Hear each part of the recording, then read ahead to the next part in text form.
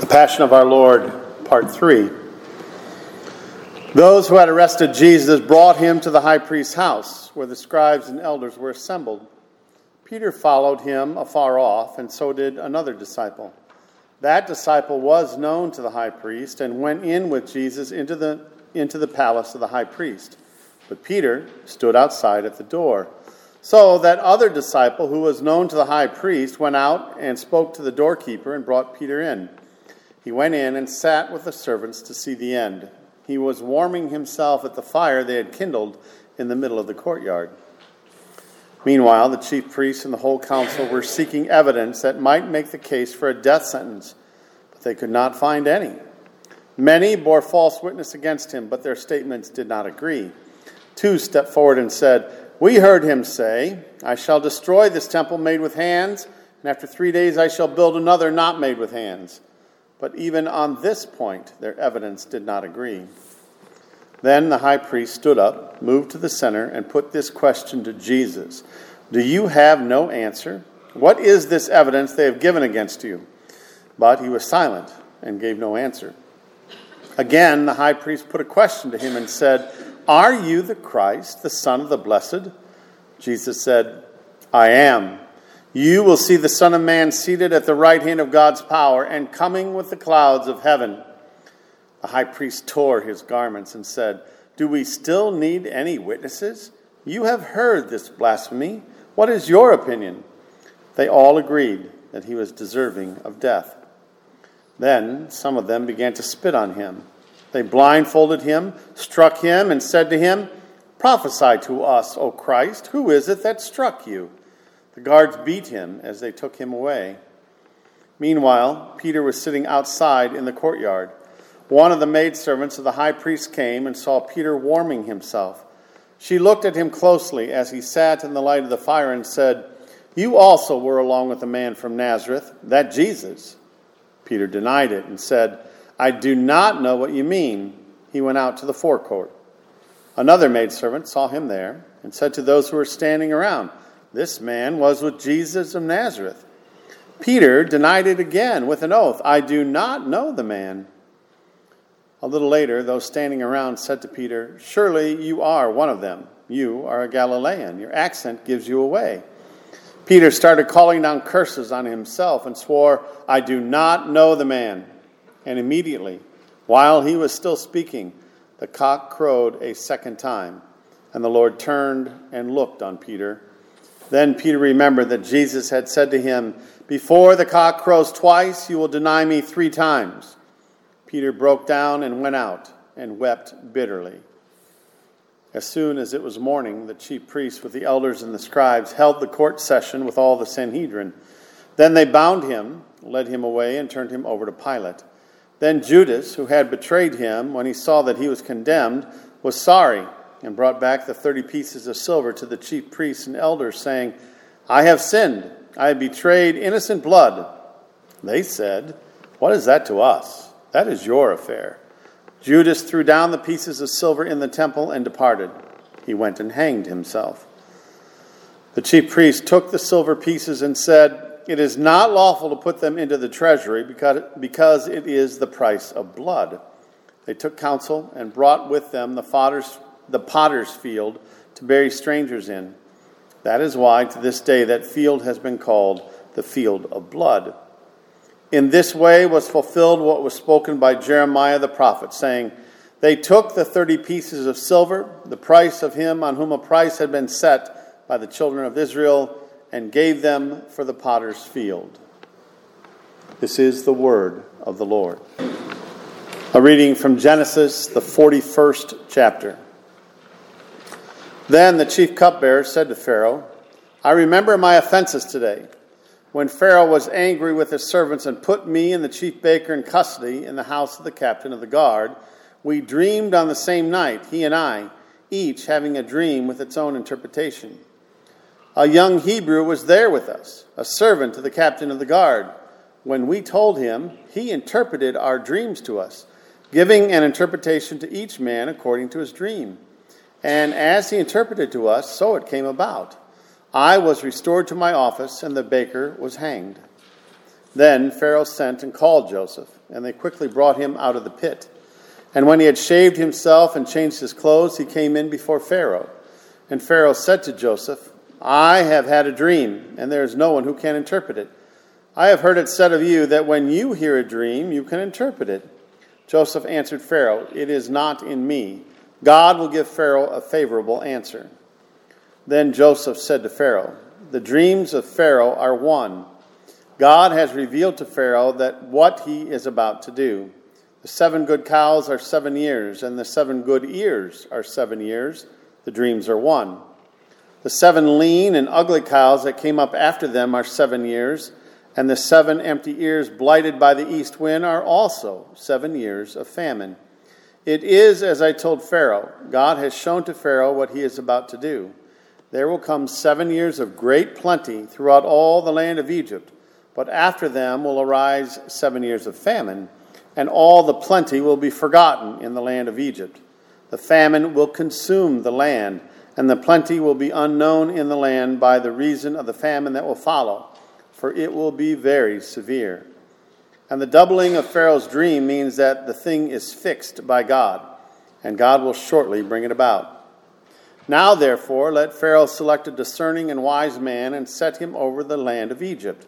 Let Pharaoh proceed to appoint overseers over the land and take 1/5 of the produce of the land of Egypt during the 7 plentiful years.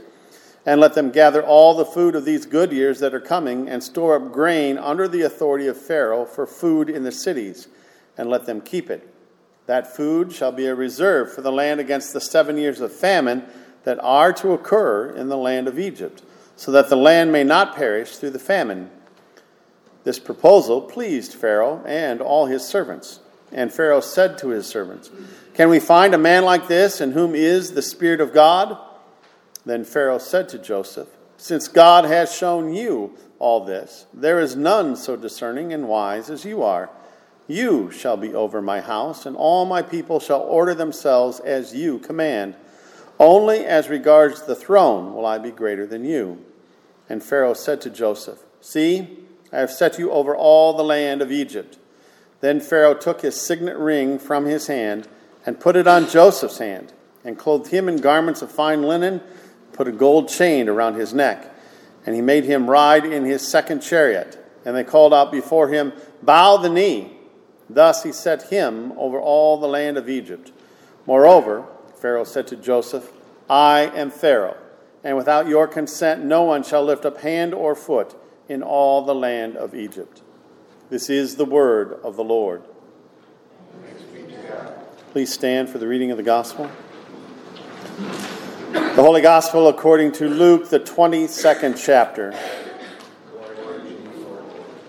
Then Jesus said to the chief priests and officers of the temple and elders who had come out against him, Have you come out as against a robber with swords and clubs? When I was with you day after day in the temple, you did not lay hands on me, but this is your hour and the power of darkness. Then they seized him and led him away, bringing him into the high priest's house, and Peter was following at a distance. And when they had kindled a fire in the middle of the courtyard and sat down together, Peter sat down among them. Then a servant girl, seeing him as he sat in the light and looking closely at him, said, This man was also with him. But he denied it, saying, Woman, I do not know him. And a little later, someone else saw him and said, You also are one of them. But Peter said, Man, I am not. And after an interval of about an hour, still another insisted, saying, Certainly this man also was with him, for he too is a Galilean. But Peter said, Man, I do not know what you are talking about. And immediately, while he was still speaking, the rooster crowed. And the Lord turned and looked at Peter. And Peter remembered the saying of the Lord, how he had said to him, Before the rooster crows today, you will deny me 3 times. And he went out and wept bitterly. Now, the men who were holding Jesus in custody were mocking him as they beat him. They also blindfolded him and kept asking him, Prophesy, who is it that struck you? And they said many other things against him, blaspheming him. When day came, the assembly of the elders of the people gathered together, both chief priests and scribes. And they led him away to their council, and they said, If you are the Christ, tell us. But he said to them, If I tell you, you will not believe. And if I ask you, you will not answer. But from now on, the Son of Man shall be seated at the right hand of the power of God." So they all said, "Are you the Son of God then?" And he said to them, "You say that I am." Then they said, "What further testimony do we need? We have heard it ourselves from his own lips." This is the gospel of the Lord.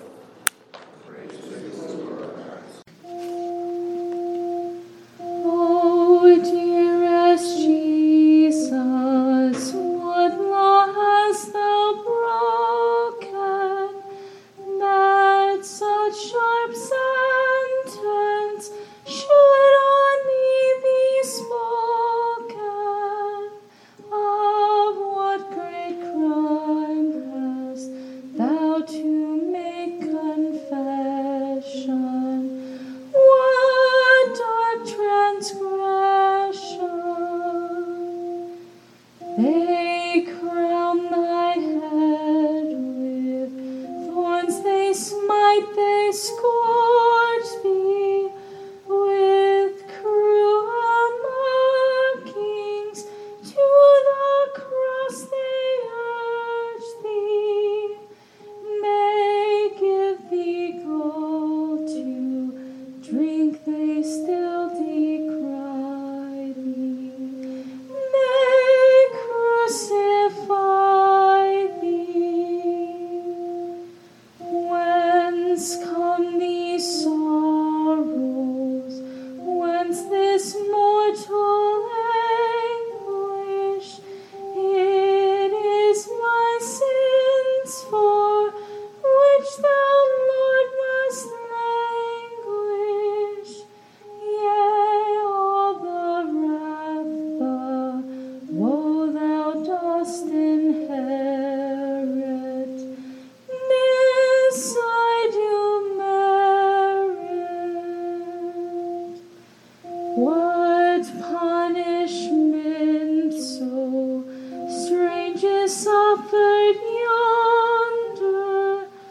The shepherd dies for sheep that love to wander. The master pays the debt his servants owe him, who would not know him. Grace, mercy, and peace to you from God our Father, our Lord and Savior Jesus Christ, and the Holy Spirit who gives and who strengthens our faith. The words for our sermon this morning are from Genesis chapter 41 that we have just read. We are just about at the midpoint of our Lenten journey with Joseph. For the past few Wednesdays, we've been hopping, skipping, and jumping our way through the trials and travails of Joseph. But the downside of compressing Joseph's life story into a nice, neat 7-part sermon series is that the account is reduced down to a speedy series of events. Time gets telescoped. Joseph seems to move quickly and seamlessly from tragedy to triumph. He has some really bad days, but then some really good days. He's down, and then he's up. And of course, we know the story. We know how it ends. And we know that the ending is a happy one. But what this approach to Joseph's life fails to convey is how long he had to wait for the Lord to act. How long he languished in an Egyptian dungeon with nothing and no one to give him hope and encouragement.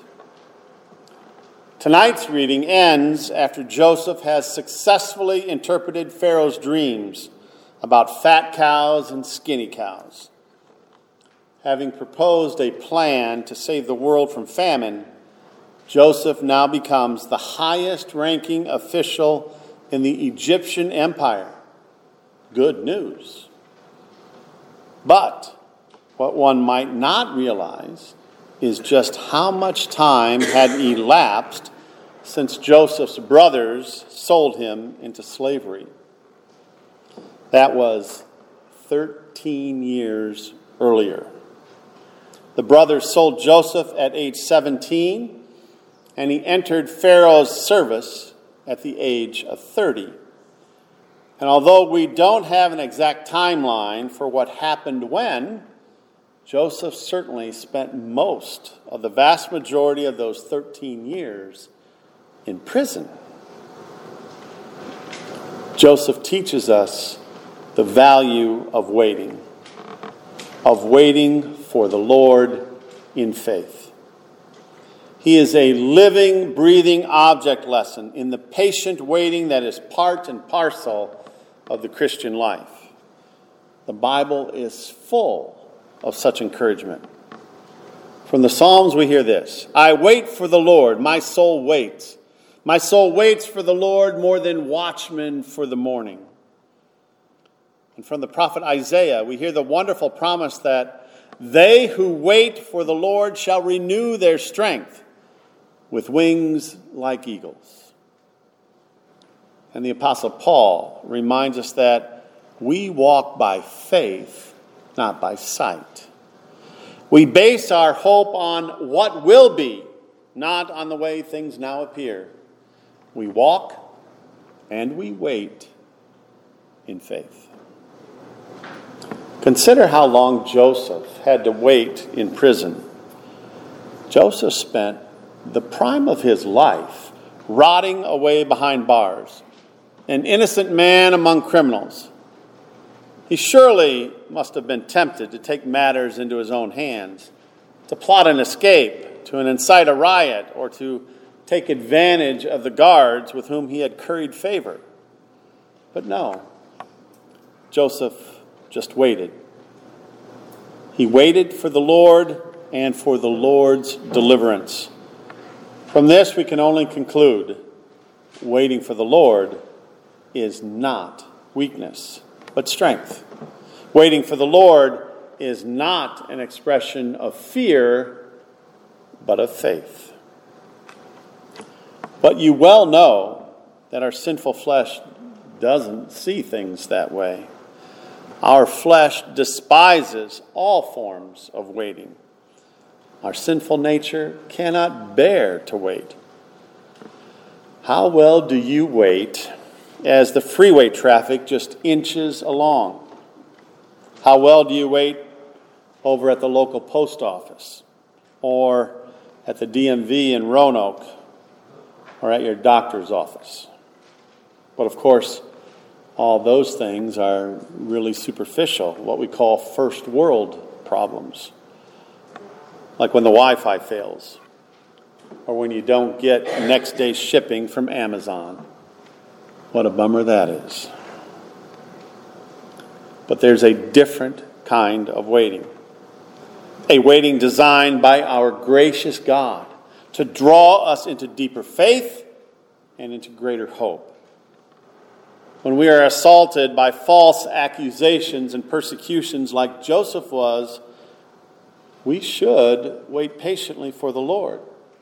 When we face chronic illness or chronic pain, we should wait patiently for the Lord. When temptation is about to entangle you, when your employer lets you go, when your savings drain away, when loved ones leave the church and leave the faith, when life overwhelms and you're just barely treading water, wait. Just wait. Don't despair. Don't take matters into your own hands, but do place matters into the nail-scarred hands of Jesus. Wait for the Lord. Don't do what Peter did. Learn from Peter what not to do. Peter had been so bold and brave as he pledged his loyalty to the Lord. Lord, I am ready to go with you both to prison and to death. But, as you know, at the first sign of trouble, Peter quickly distanced himself from Jesus. At the first sign of danger to himself, Peter did a little double talk to save his own skin. I do not know him. as Jesus was led away to trial and torture, at a moment when Peter should have engaged in faithful waiting, Peter denied the Lord 3 times. You see, faithful waiting doesn't come naturally to us. It comes, rather, from God himself. For unlike Joseph, we know where things are ultimately headed. We know what God has in store for us. In Joseph's wildest dreams, he could never have imagined he would one day be the most powerful man on the face of the earth, that he, with the help of God, would save the world from famine. The Lord gave Joseph more than he deserved and more than he desired. And we know that too.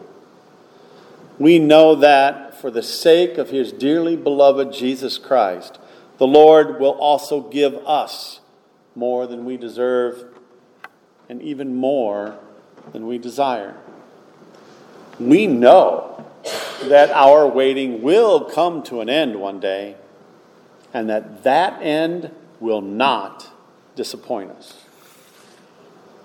The source of all our hope and confidence, the foundation of our faithful waiting, is Jesus. Jesus. Like Joseph, Jesus was a true son of Israel.